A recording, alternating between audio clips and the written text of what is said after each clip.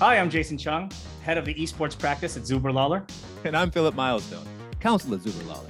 Zuber Lawler is a law firm, and like any good lawyers, we have a big disclaimer for you. We are lawyers, but we're not your lawyers. Until you pay us. So everything here is for entertainment purposes only. Again, until you pay us. This podcast is brought to you by virtualtimes.com. Virtualtimes.com, your news from the metaverse.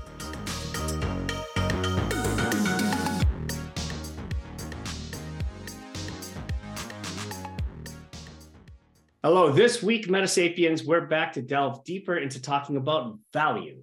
Moolah, hashish. Put simply, how do we agree on what something is worth? Joining us on the video cast today is Joe Brennan of Houlihan Capital. Fortunately for us, Joe's role as VP at Houlihan Capital involves working with crypto asset clients to identify, analyze, and solve unique valuation challenges. We'll actually be walking through a unique scenario today to discuss how we identify and value assets in the real world versus the virtual world. But first, Philip, how you doing? Hello. Hello, Jason. What have you been up to? And what do you think about value? Living life, living large. I'm back from East Denver last week, which was an exciting place to be. I think next year, maybe we'll have to hand out something that will identify Metasapiens roaming the crowds. When we see each other, we're going to need a secret handshake. I feel like there's a lot of time we have to put into this, but that was a fun conference. And certainly it was a place where a lot of people think that blockchain has a lot of value. A lot of people think that the metaverse has a lot of value. There was a huge pavilion there dedicated to metaverse and gaming. A lot of people think that artificial intelligence has a lot of value. A lot of people think that privacy and zero knowledge, related, not the same thing, have a lot of value. So it was a collection of people who think that distributed ledger technologies and how it interfaces with the metaverse, among other things, all have extraordinary value. People there believe. And I think at the end of the day, right, belief is a lot of what goes into value, right? So, and I know you gold standard folks out there, you're going to yell at me and tell me that's a bunch of bullshit. And, maybe it is. But right now, our currency, at least the American dollar, is based on faith because people believe it has value. Whether it does or not is beyond this podcast at the moment. And there is nothing backing it up except for the full faith and credit for the federal government. And that belief is sort of what gives the thing value. Now, economists, of course, will argue with me. They say, no, money, for example, is money because it can store value, it's exchangeable, a few other definitions. But in our discussion with Joe, that we'll get to in a bit, he talks a lot about a couple different ways that one can achieve a valuation, which is, I wonder if that's different than value. That might be angels dancing on the heads of pins. But a lot of it is, what the market will bear, B, sort of future earnings, C, taking into account book values and whatnot, and figuring out what a thing sort of is worth in a defensible way. And he talks about using standards. He mentions, for example, GAAP as one of the ways to do that. For our Metasapiens who aren't accountants like me or lawyers, GAAP is generally accepted accounting principles. And they are a set of standards established by, folks who play with numbers about how one goes about valuing things. They're not written in stone, but they're principles that we use to arrive at the valuation of the thing. And in the conversation you'll hear, Joe talks about how one applies that to goods, both physical and digital. So I think that value is all of this. I still think it comes down to belief, right? Whether you believe in the principles or you believe in the thing. We have these substances, be it dollars, be it gold, be it oil, be it cryptocurrencies, be it intellectual property, be it real property that we all think has value. Sometimes it's based on utility, sometimes it's based on beauty. But either way, it's all just a function of us having the same shared belief. I think, Jason, you've called what was the metaverse to you, but a shared delusion, right? That we all get to share in the same delusion. I don't think that value is different. I mean, at the end of the day, I think we talked about it actually in the first episode of what we're talking about here, right? On what the first thing that we talked about is the fact that hey, look, everything that we do, society as a whole, is based on the shared sort of belief that we have in each other, right? That it's worthwhile to work together. And, how we express that obviously has evolved, right? It used to be barter system and things like that, right? Like a farmer would exchange goods with the butcher for different things that they need. But obviously we can't keep doing that, right? So we invented money, right? And as you said, that is backed by somebody, right? And here in the United States, it's backed full faith and credit by the U.S. government, and we believe in that. And that's and people have tried to create all kinds of alternative money schemes, company scripts. People are creating all kinds of sovereign citizens who we won't get into have been trying to create their own forms of taxation and money and all that kind of stuff as well. But all of these don't really hold any water until we all believe in it. Right? There's a reason why, the Zimbabwean dollar keeps, going into hyperinflation, because people don't have faith that they're going to be able to collect on it. Right? At the end of the day, with digital currencies and other goods, same thing. Right? As you're saying, it's, do we believe in it? If we do, are there enough people that believe in it? Is there a means of exchange? Sure. And if there is, are there enough people participating in it? And, people, I'm sure they've been asking both of us about it, FTX and collapses of exchanges and all that kind of stuff. And all I have to say is that, the thing that I think we have said consistently is that it comes down to the governance of these things, right? At the end of the day, the people running this are people, right? The underlying asset class of the things that we're talking about hasn't changed. It's really how we govern it. Do we want to put it on an exchange that are governed by people? How do we have faith in those people? Are they regulated? Are they not regulated? All of these things are coming to bear right now. But do we think fundamentally that these digital assets have value? Do they have value because they're useful, right? In the sense that, we can use it in the metaverse or not? I don't know. That's sort of the broader conversation we're having. And it's an important point, right? That value is not some sort of libertarian exercise, right? It's not in the anarchist's toolbook. Value exists in context, and governance, yes, and you mentioned regulation, right? Both really matter. And one thing that seems to be coming to the fore, and it happened between our conversation with Joe and today, and that is the federal government coming down on crypto banking, right? A couple of really big players, Silvergate is among them, are having a lot of trouble engaging in the business of banking if they have clients that are engaged in the world of crypto.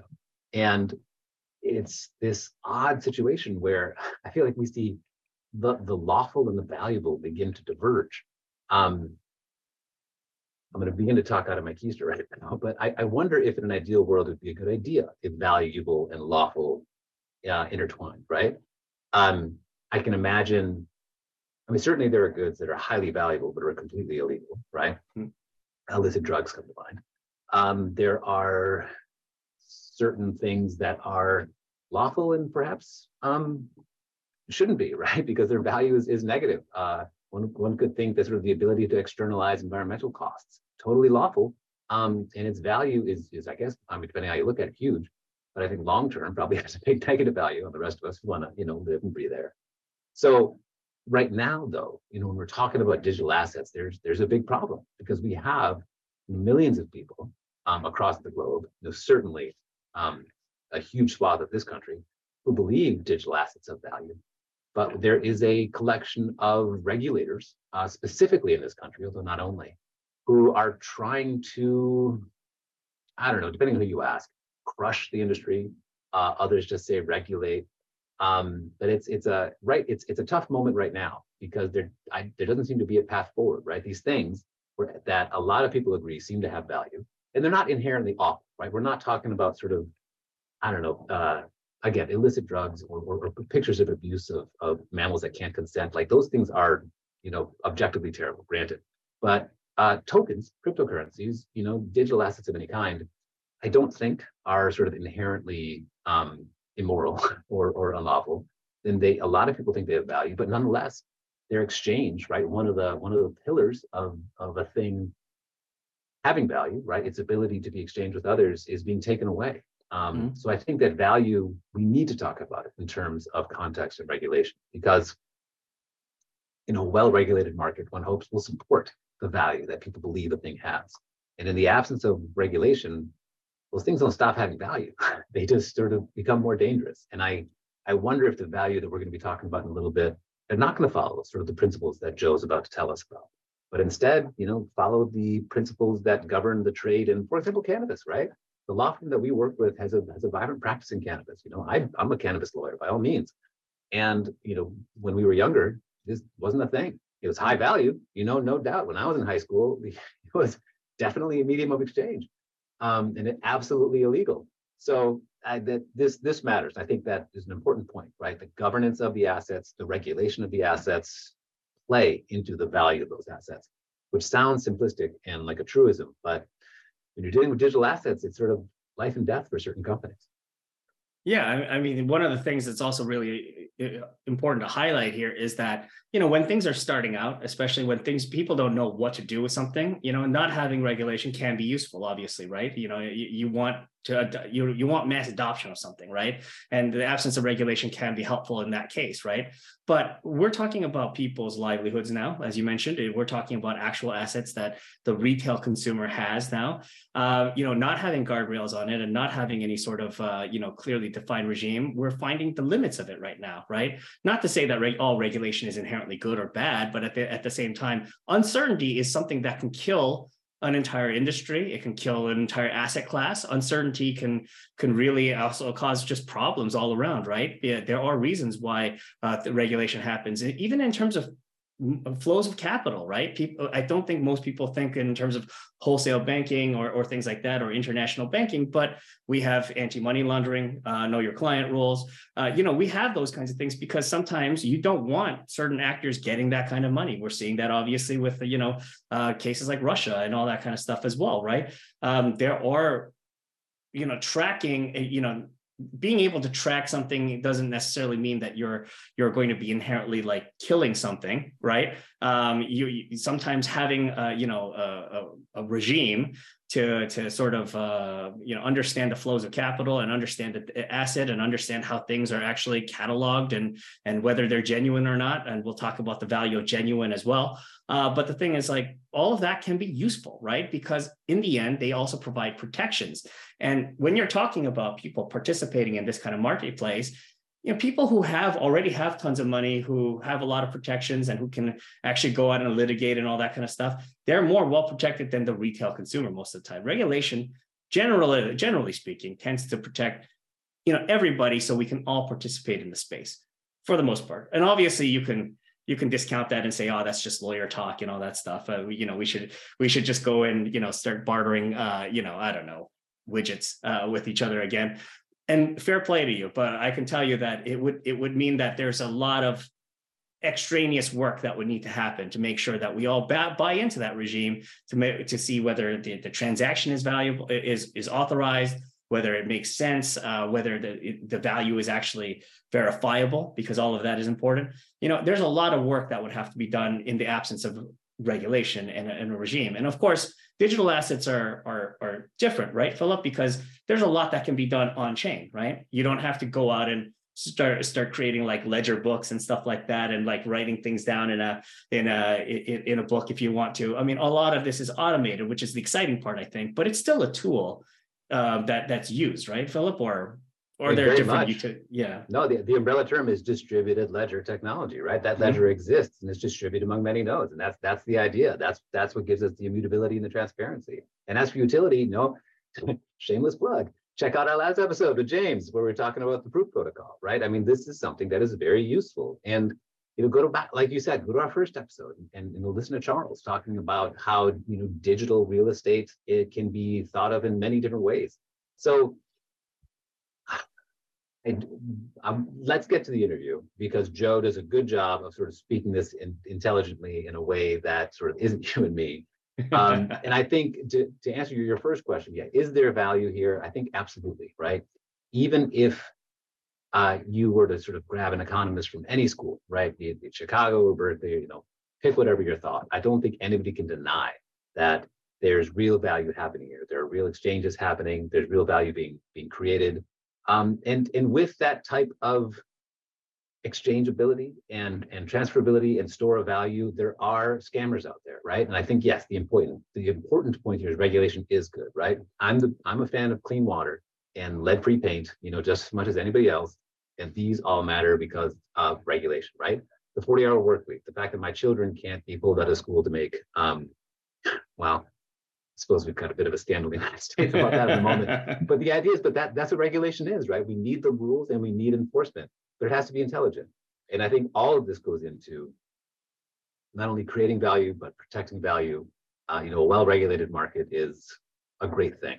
So, and just before we go to Joe, I'll just also, talk about why it's important in terms of context of metaverse. It's because the metaverse needs things in it. It also needs us to participate in it, right? And if we don't have a good system of value, of valuation, if we don't have a way to actually transfer things in and out, in and around, if we don't have a vibrant economy, people are just not going to go to that thing. Well, maybe people, let me take that back. Maybe you and I will go in for a laugh and we'll be able to talk to each other, and that's great. But if there's not enough stuff to populate that virtual world, nobody's going to participate in it, right? And what's the incentive for companies to start investing in it, other than Mark Zuckerberg's ideations and stuff like that, right? If there isn't a well-cataloged system for doing all this kind of stuff, right? And that's the value here, right? We need to know not only how to create digital goods. I think that we've already done that. We've established as a society that we can do that. But then now we're getting to the nitty-gritty of how do we put it out there? How do we actually access it? How do we transfer it? How do we actually agree to that these have value? And what are the values? These are all very complex things that we're working out in real time. And I think Joe does an excellent job of walking us through that. So, happy to throw it in the interview. Any last thoughts, Philip? Just that the rule of law matters. a very light thought. I'm just going to toss that out there like it's nothing. But, the belief, right? Not only that a thing has value, but that that promises can be enforced. Again, all of this goes to sort of a vibrant marketplace where people who don't have the resources of a Zuckerberg to protect themselves can feel comfortable transacting. And I think once that value is spread, democratized, then yes, right, then we're talking about one hopes, the metaverse and its access for all. We're talking about decentralization as a way to keep some of this value available. And we're talking about real assets, right? I think we need to get away with the idea that digital assets aren't real. And then I'll stop there. Sounds good. We are off to the interview. All right, welcome, Metasapiens. We have a special guest today, and Philip, I thought, I think we've been dancing around the central issue for a number of weeks now. We've been talking about why the metaverse matters, how we can make it better, what we can do on it, but listen, we've been really not addressing an elephant in the room, which is, do things have value, right? How do we value things in real life, and especially on the metaverse? And today we have an expert to answer that question, Joe Brennan of Houlihan Capital. Welcome. If you could tell the Metasapiens who you are and what you do, that'd be great. Yeah, absolutely. Appreciate it. Thanks, guys. Thanks for having me. So I work at Houlihan Capital again in the valuation group. So we value, private companies, in the crypto space, helping asset managers, value their portfolios. So we deal with, companies that are touching on, a range of things in crypto. Certainly one of the hot areas is, NFTs, metaverse type. And so we've been kind of looking at some companies along these lines for, quite a few years now. Personally, I studied finance and accounting at Marquette and fell down the crypto rabbit hole myself while I was doing a finance job in 2017. So been stuck here ever since. And I think from my perspective, it's an asset class that is always evolving. There are new things to consider. Talking about NFT valuations or metaverse valuations even 2 or 3 years ago on a podcast to me would have been funny. I would have laughed at you, but here we are. So it's a cool space. It moves fast, and it's just I'm happy to be a part of it. Well, thank you very much for that, Joe, and welcome to the podcast. So, Philip, we decided to do a little bit of a hypothetical, like you mentioned, Joe. Just an exercise. to really figure out, how does everything fit together? How do things work? What's the thought process you would go through? What sort of things that you would expect from lawyers to maybe help you out with what you do? So, Philip, I mean, we have a hypothetical. You want to introduce the case for the Metasapiens out there? No, absolutely. Thank you, Jason and Joe. It's great to have you on. So our hypothetical, I will point out, it's as perfect as we could make it, which means it's horribly imperfect, but it also goes along the lines of the physicist's solution to the farmer's egg problem. And that is that, the physicist's solution only works with spherical chickens in a vacuum. So this hypothetical doesn't actually exist, right? We did our best to find something that would make for an interesting conversation. And what we came up with was the idea that this person, Satoshi Nakamoto, maybe you've heard of him, or them, I should say, had a storage unit somewhere in California, Simi Valley, we came up with for no other reason than that. I like saying that word. And this storage unit hasn't been paid for in too long. So according to Discovery Channel rules, somebody bought it. These people want to remain anonymous. They've hired the three of us to figure out what the heck is in this unit and what it is worth, right? So here we are, crowbars in hand, cameras rolling. We open the thing up, and lo and behold, cobwebs and dust come rolling out.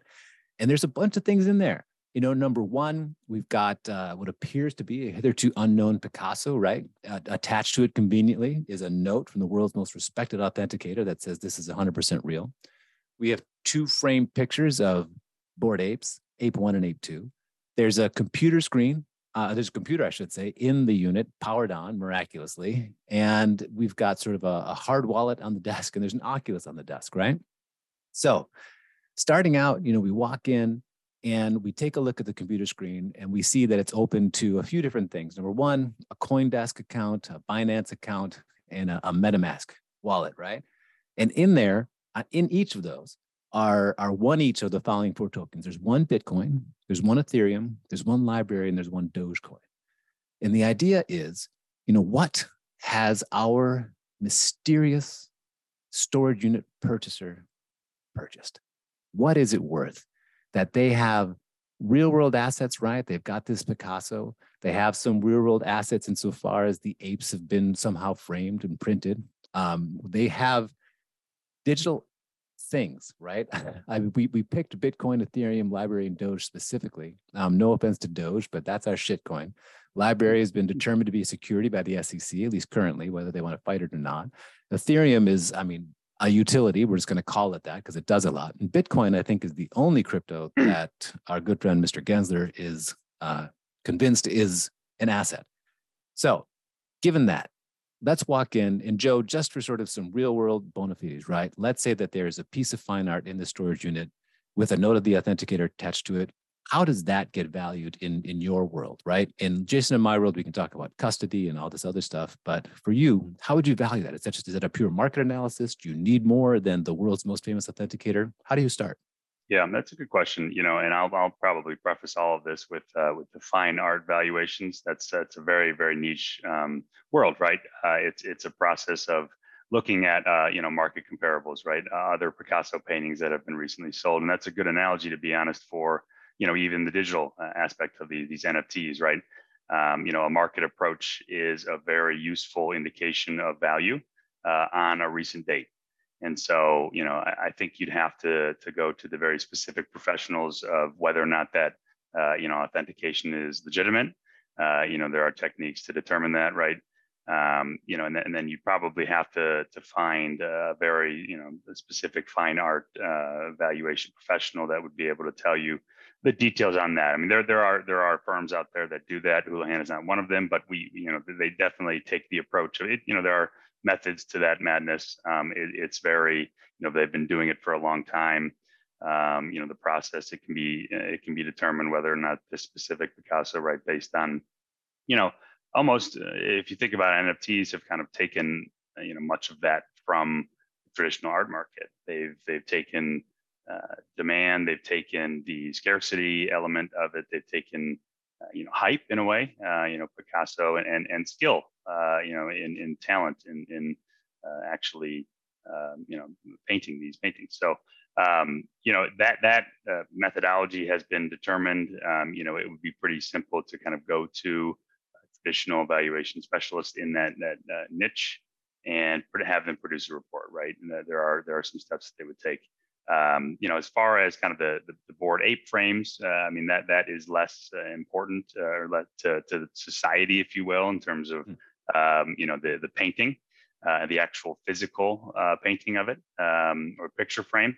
And so you wouldn't be able to produce that or sell that on an open market for nearly the same amount of dollars, right? That as the Picasso one. And so I wouldn't, you wouldn't need to necessarily go to, in my opinion, to a professional for those. Those are likely physical representations of their digital counterparts, and I'm sure we can get into kind of the details there. Yes, we can with our perfect hypothetical.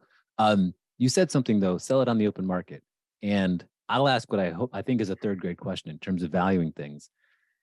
Is the question you're answering, what could you sell this for? Or is the question you're answering, what is this worth?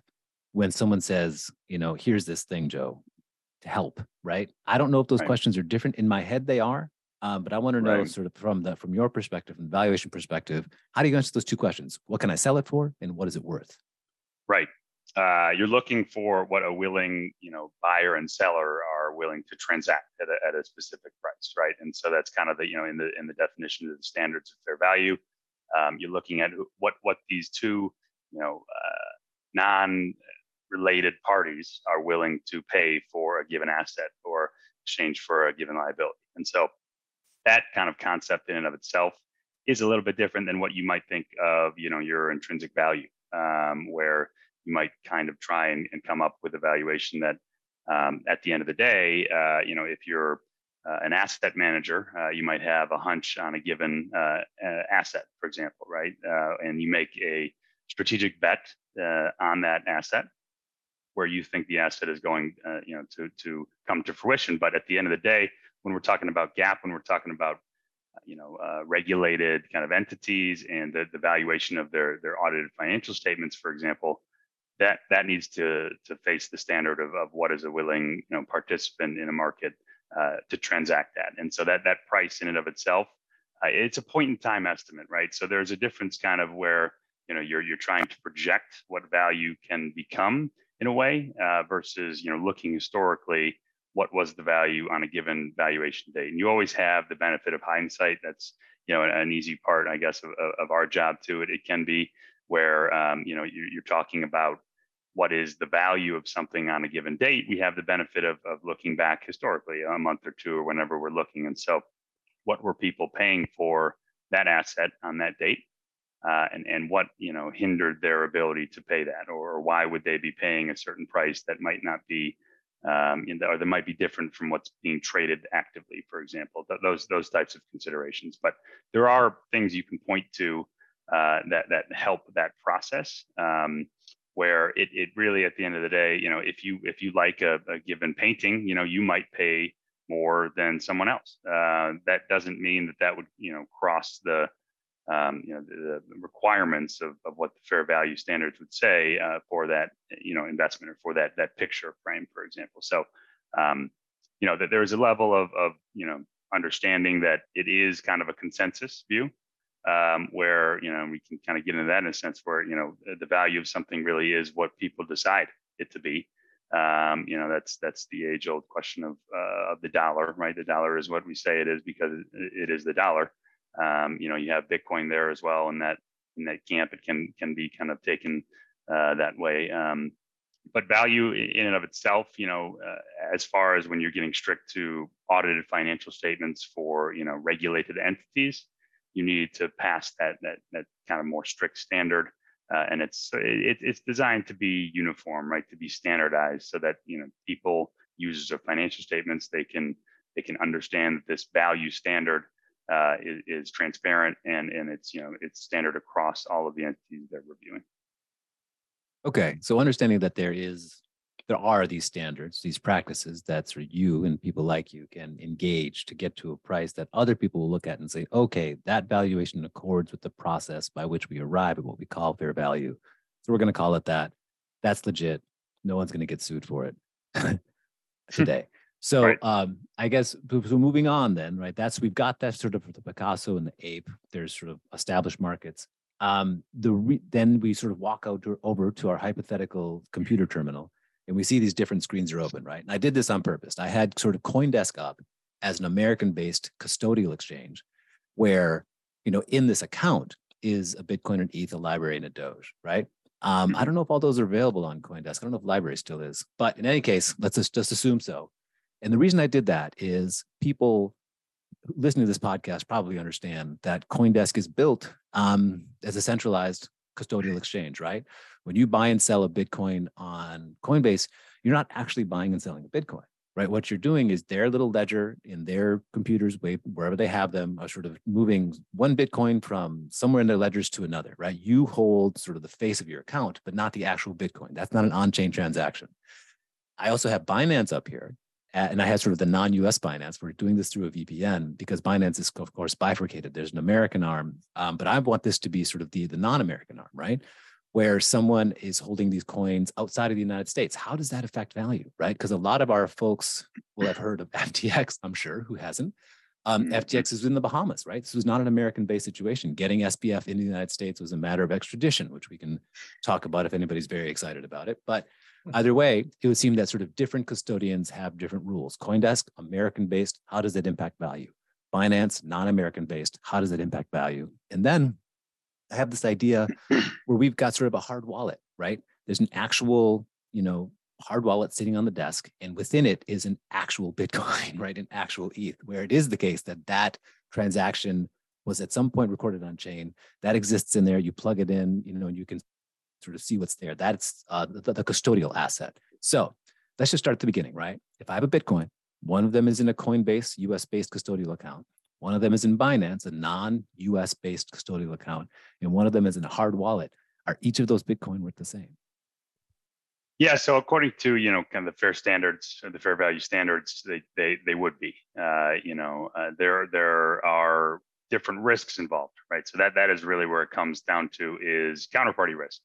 On the benefit or dealing, the asset manager, whoever's holding those Bitcoin, have to accept that risk and understand how it affects their portfolio.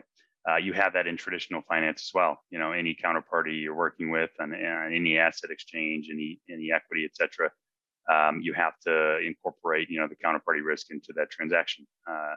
And so, yes, crypto has historically, and it's evolved a little bit, right, which is sometimes surprising for people to hear. But there were exchanges back in the day where you just sign up with a fake email and you'd send you could send Bitcoin or anything there, and it was you had no idea where it was. So there's no jurisdiction. I'd be curious to kind of hear your thoughts on how this space has evolved, really. But there were no ability to no customer call center. You can't really, something happens, you're screwed. And so, yes, there is an element in, I think, your own, model that you have to incorporate of counterparty risk. Is this, and right now we're seeing it in the industry. Many people did not, have FTX as a high counterparty risk, and that was clearly a mistake. They were a counterparty that was very risky at the end of the day when we all found out what happened. So it's reevaluating those situations, and I think personally that kind of push down the road. Well, in the short term, it's painful. We're going through potentially some clamping down regulatory wise in the United States, and probably for good reason. But a decentralized kind of future can potentially take some of those choke points out of the system, where we're moving to process where we aren't, strung up by single or individual points of failure. And so, the valuation from, for example, if you're an investment manager or you're a fund and you hold Bitcoin, and it's technically in the United States at Coinbase, or it's in Binance overseas, from the financial statement perspective, you're still seeing one Bitcoin as whatever the price was as of that date.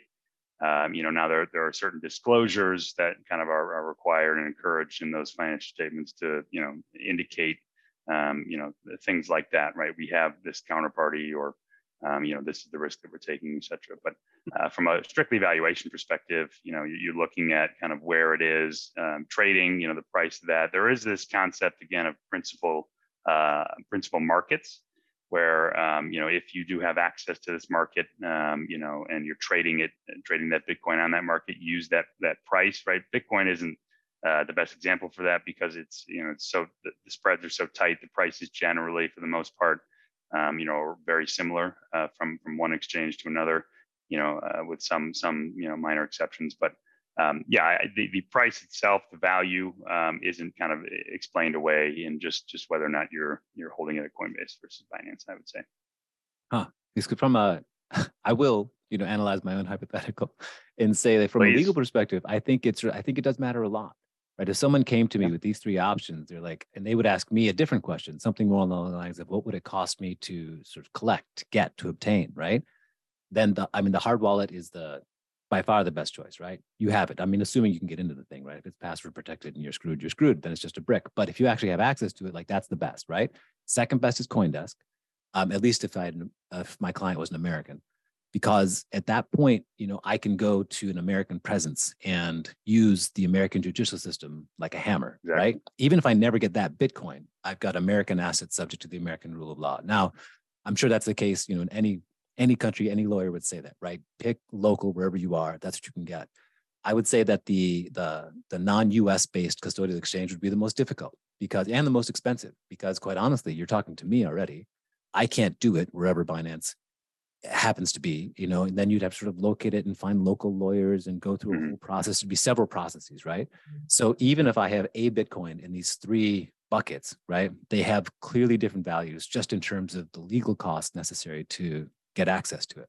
So that from that perspective, there is, I think, a vast difference in the value, because the net value post legal costs is different in each case. Sure. Yeah, that's fair. And I think some of that potentially, and this would be your realm too, would be covered in those LP agreements, and the agreements between the investor and a given fund, for example. They have to follow certain custody guidelines or certain custody rules according to whatever their charter documents are, right? And so there would be maybe some recourse there in the event that something happened, or the Bitcoin was stolen, or if they did leave it on FTX and they weren't supposed to, right? There's maybe some recourse there for investors. But from a net perspective, I don't necessarily think you're wrong. I think there is an element of risk involved there that is kind of underlying and might not be as explicit in a given price. One of the things that you mentioned, Joe, was that obviously the value is the value, right? And basically for you, it doesn't really matter as long as you can express it and it exists, right? But at what point does the counterparty sort of risk start affecting that, right? So for instance, when I was working in a previous life at a financial institution, yes, the value is on paper the same, but whether you want to do that deal, whether you're looking at that counterparty and saying, oh, this is a little bit of a riskier sort of jurisdiction to do a major loan in, for instance, that kind of stuff. At what point do you actually flag to your partners, hey, maybe it's time to put it in a hardware wallet, or maybe it's time to, think about alternative places where we can be holding our investments? Yeah, I think that needs to be, for any good investment manager or asset manager, that needs to be done first and foremost. I think that for the best ones, that due diligence has been done long ago, and it affects, how it's why we're seeing, kind of a slow roll process of these more traditional asset managers, right? Where they needed, the infrastructure, and it's still ongoing. There's big names who won't touch this space still because of the rails really aren't there yet, the checks and balances. And so they have to do their due diligence, their significant due diligence, for them to get comfortable with risking as much money as they could, on the line. And so that's why it is this process. It's taken as long as it has, and will take, even longer, because, at the end of the day, there are real risks involved there. And you have to incorporate those from the get-go. And if you find that, and that's why there was first mover advantage, right, to some who were willing to be more risky and take some risks involved, and say, we're willing to potentially lose this portion of our assets on this exchange, but we can't get access to X asset without being on this exchange, right? And so there is some some alpha included in that. But I think the value of it ultimately at the end of the day, it's done up front. That due diligence is done up front, and it does affect it. I would say almost immediately. If they're noticing something shady that happens, that changes the risk profile. I think that ultimately requires them to reassess. But I would think that they've done that due diligence ahead of time so that it shouldn't, the risk should be minimized to an extent where they're comfortable operating at that exchange or with that counterparty, unless something material changes. As you analyze these digital assets, what's the level of granularity that you use, right? We're 29 minutes into our hypothetical and I'm about to deviate from it. Hey, based on what you just said. Because let's just assume we have a bunch of different layer ones, right? I mean, let's say you've got Solana and Near and Polygon, right? All is just different ways of doing the similar thing, right? Different structures, different methods of accomplishing their given task. Do you see them all as layer ones and you value them that way? Or do you say, what, like Near's, really tech heavy, and Polygon, I love their idea of the subnets, and, Solana, they're doing their thing. And do you get into that level of granularity when you're valuing a certain, I guess we're still in the realm of cryptocurrency. We haven't quite gotten beyond that yet. I mean, you absolutely can. I think the challenge there is getting, too esoteric and too unique. Can cause issues as well, right? Because there are, then you get into this concept of, well, the total addressable market is, 6 trillion. And so, of this specific, because they do this, and this, and this, and adding it all together, you have to find a way to, again, this kind of takes a step back of how does everybody collectively view this specific asset class, and within that asset class, how do these differ from others? And so, one connecting layer, we try to, a lot of this valuation in this asset class is relative valuation, right? Is a market approach using what others are considering a certain value to be for one asset that is similar enough to another. And so, I would first look at those as all, L1s for sure. And they're all trying to solve the same problem in slightly different ways, essentially, right? I mean, there are, I do believe in a multi-chain future, I think, right, where there are, blockchains that, public blockchains that solve very unique problems, and some solve them better than others, and they'll create their niches, right? They'll go through that process, but at the end of the day, there was the Ethereum to start, and that kicked it off. And these other ones are trying to be, a newer, faster version of that. And they're trying to find their own niche. And the way to do that is to come up with these, different markets, different developers, different, ways of providing, being known or being recognized in the market. And so you can add certain premiums, you can add certain, things to these blockchains that you might believe are additions or added value. But at the end of the day, you're looking at this kind of asset class as a whole, and within that a subsector. And so we see, and you look at the performance, right? You look at the correlation to a lot of these things. Yes, will a handful of them outperform, in my opinion, in the long run? I believe so. I think that there are some certain things in this asset class that still aren't, known in terms of how value accretive is it shows, right? How value accrues to these protocols is still an unknown concept in a way, right? How over the long run will a given protocol, Solana, for example, right? Will enough people from traditional finance and these markets become, use their DEX, and will that really, at the end of the day, drive the value of Solana higher? I don't know. And it's still kind of an experiment in that sense. But you can say that, okay, yes, Near, for example, wants to build a DEX on it as well, right? It might be more privacy focused, or the staking ability is higher, right? But they're all variations. And so we're going through this experimental process of what sticks.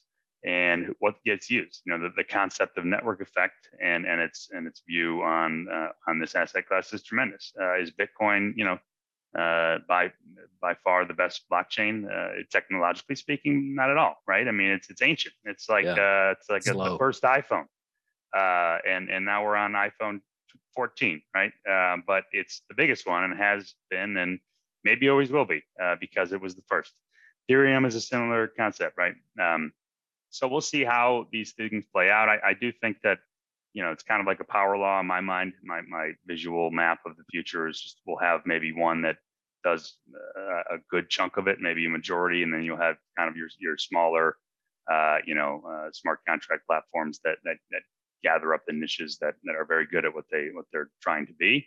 But that, when you think about it, that can still be, collectively trillions of value. It's just kind of how that plays out.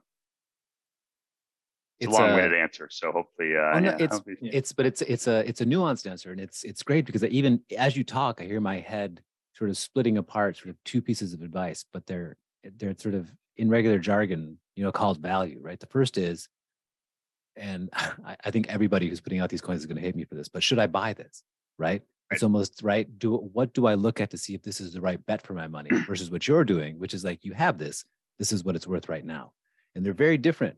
But part of me wants to say, well, no, Ethereum must be radically more, valuable than Doge, for example. Like it's a utility, it's a real network. They actually do a thing, right? It's not just a meme. Mm-hmm. And of course, it's an L1 where Doge isn't. But either way, it's still, I mean, pardon me if I'm mishearing you, but a lot of it is still coming down to the idea of, taking not just all available data, all data that the standards tell me I should take into account. That's what I do. And then I'll arrive at a value. But a big chunk of that is the open market data. Correct. Yeah, absolutely. I think things with Ethereum too, right? With the new EIP that came out, where you can kind of predict cash flows, right?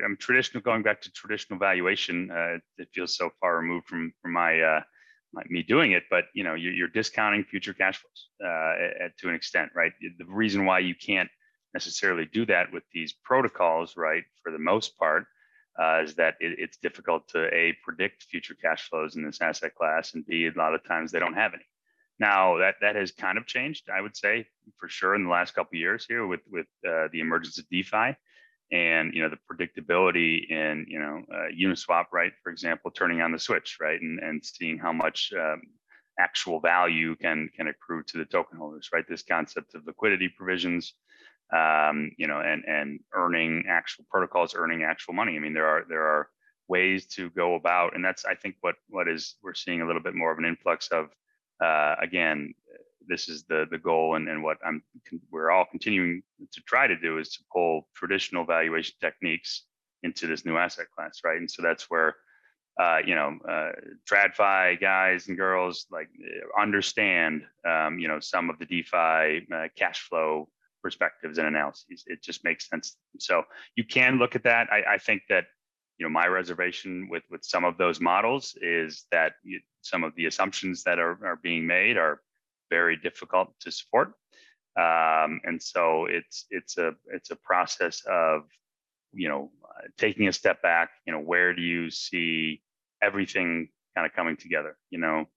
Will regulation allow these things to kind of proliferate? Will the adoption curve continue on its toward descent? Will people actually want to walk around with Bored Apes as their profile pictures, and show the status forever?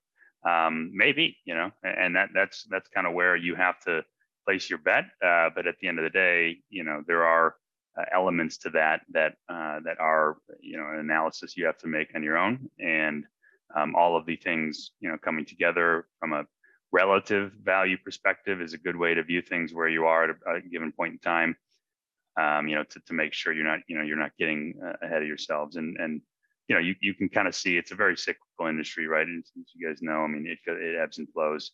So it's good to just kind of know where you are in the cycle, if you will. A final piece for me, Joe, is just when it comes to the metaverse, because all of these things that we're talking about, a lot of it is, not theoretical, but at the same time conceptual, right? Like you have these things and all that kind of stuff. When you're talking about NFTs, we started with the Picasso example and the Bored Apes, but how much is expression, in say the metaverse? How much can it add to the value of an actual underlying asset or not? So for instance, if I had a Bored Ape, but it was expressed in Decentraland, right? And it was done in front of a beautiful tableau that somebody else owns, like, does that expression of that asset actually change anything? Or is the asset and the context doesn't matter as much in this case? Yeah, I guess maybe to clarify, you're kind of asking whether or not the Bored Ape, like 1220, right, is being portrayed as kind of a statue in the metaverse, and so that would potentially make that Bored Ape more valuable in a way, right? Exactly. Yeah, I mean, I think artwork in general, right, provides that human emotion from us as a species, really, and that will provoke people to attribute more value in a way. It just depends, I think, a lot on the adoption, right? At the end of the day, if no one is using that, or if no one is going to Decentraland to visit that piece of artwork, if no one went to Rome, maybe people wouldn't care that much about the history, right? I think there's an element of there, which is why this asset class in general it feels like it has so much speculation, because there is an element of speculation, but the speculation encourages folks to become entrepreneurs. It encourages them to build more things. It encourages them to add value to certain projects, to certain metaverses, right? To continue that. It's almost a self-fulfilling prophecy at times.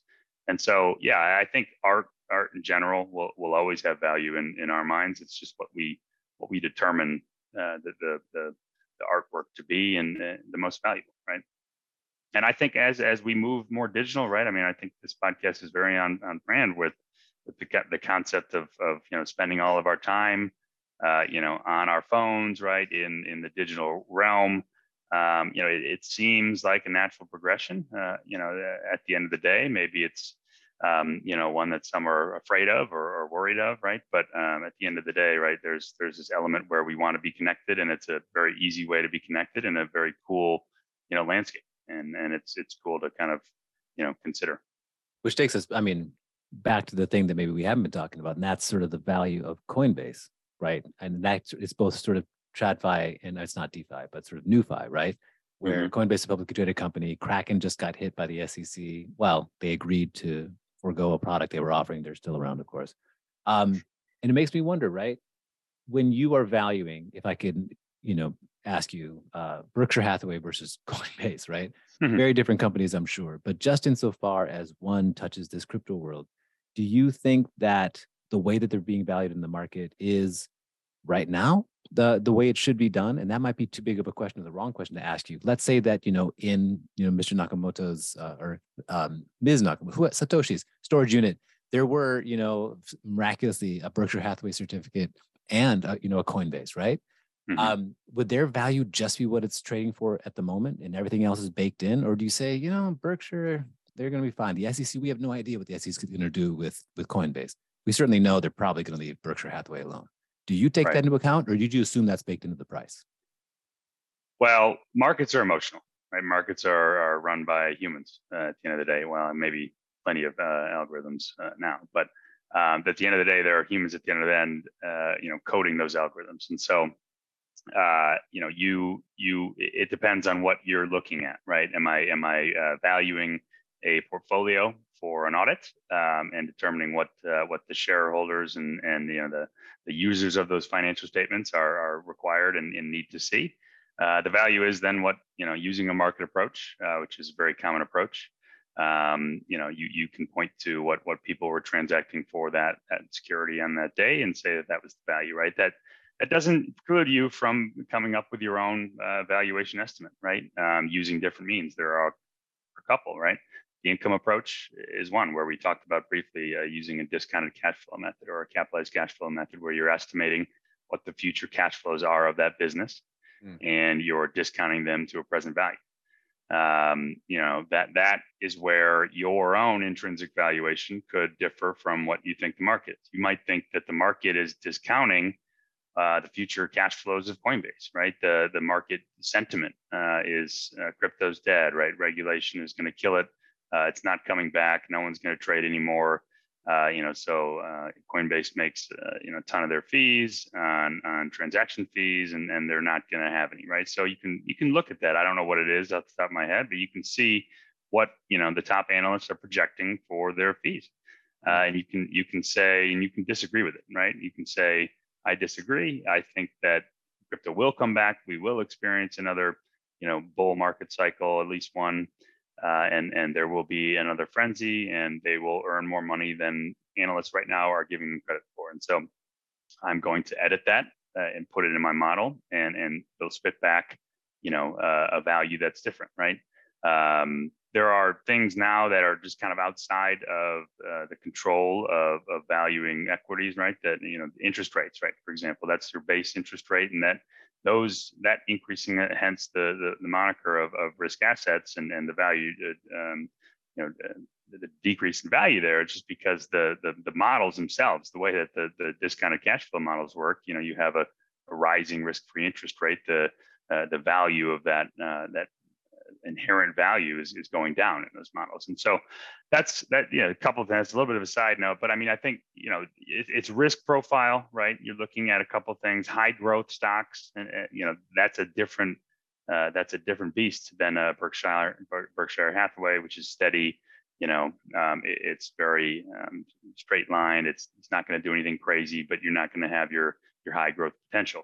So I think the crypto stocks, if you will, definitely get lumped in a lot with Bitcoin and kind of the crypto asset market, for better or for worse. Obviously, it's derived a lot on that, but it's a real business. They have other sources of revenue, and there are benefits to being a shareholder in that sense, over potentially just holding spot crypto. So there are some different categorizations, I think, that you can consider in some risk profiles, but it depends on what you're looking for. I think a growth stock, in my opinion, maybe it's just my preference, but I'd rather have the excitability of a Coinbase than a Berkshire Hathaway. I don't know about you guys, maybe a small portion, but I think it's really what you're looking for. It's a measured answer, and I'll ask you sort of one more unfair question, right? I hear you when you say, markets are run by humans. Maybe there's a lot of bots. Mm-hmm. In our profession, Jason, I go like this because on my Zoom, Jason and I are on the same level. Jason and I, are in this profession that for a long time people thought would never be automated, and then it began to be automated, and it's becoming more and more automated, right? And certainly, I think that there's a strong argument for sort of algorithmic lawyering. I'm not going to lie. I think there's an even better argument for augmented lawyering, where we should sort of combine sort of artificial intelligences with intelligences and go from there. Mm-hmm. Given what you just said, I think I know what your answer is, but how much of the valuation of an asset is algorithmic and how much is an art? And I'll leave that sort of very open-ended and sort of probably end with that question. So by all means, make this your, if you would, sure, your wrap up. But in your personal opinion, your professional opinion, where do you stand on the replaceability index with an artificial intelligence? Yeah, it's a good question. I mean, it's definitely coming to affect all industries, right?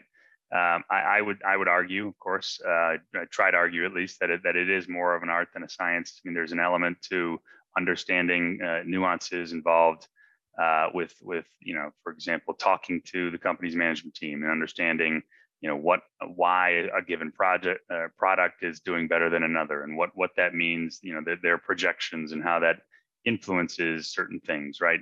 I don't know if that, maybe someday that level of detail could get kind of, find itself into a chat GPT or some kind of AI program. I think that a lot of the standards need to be changed a little bit on how private companies, disclose information.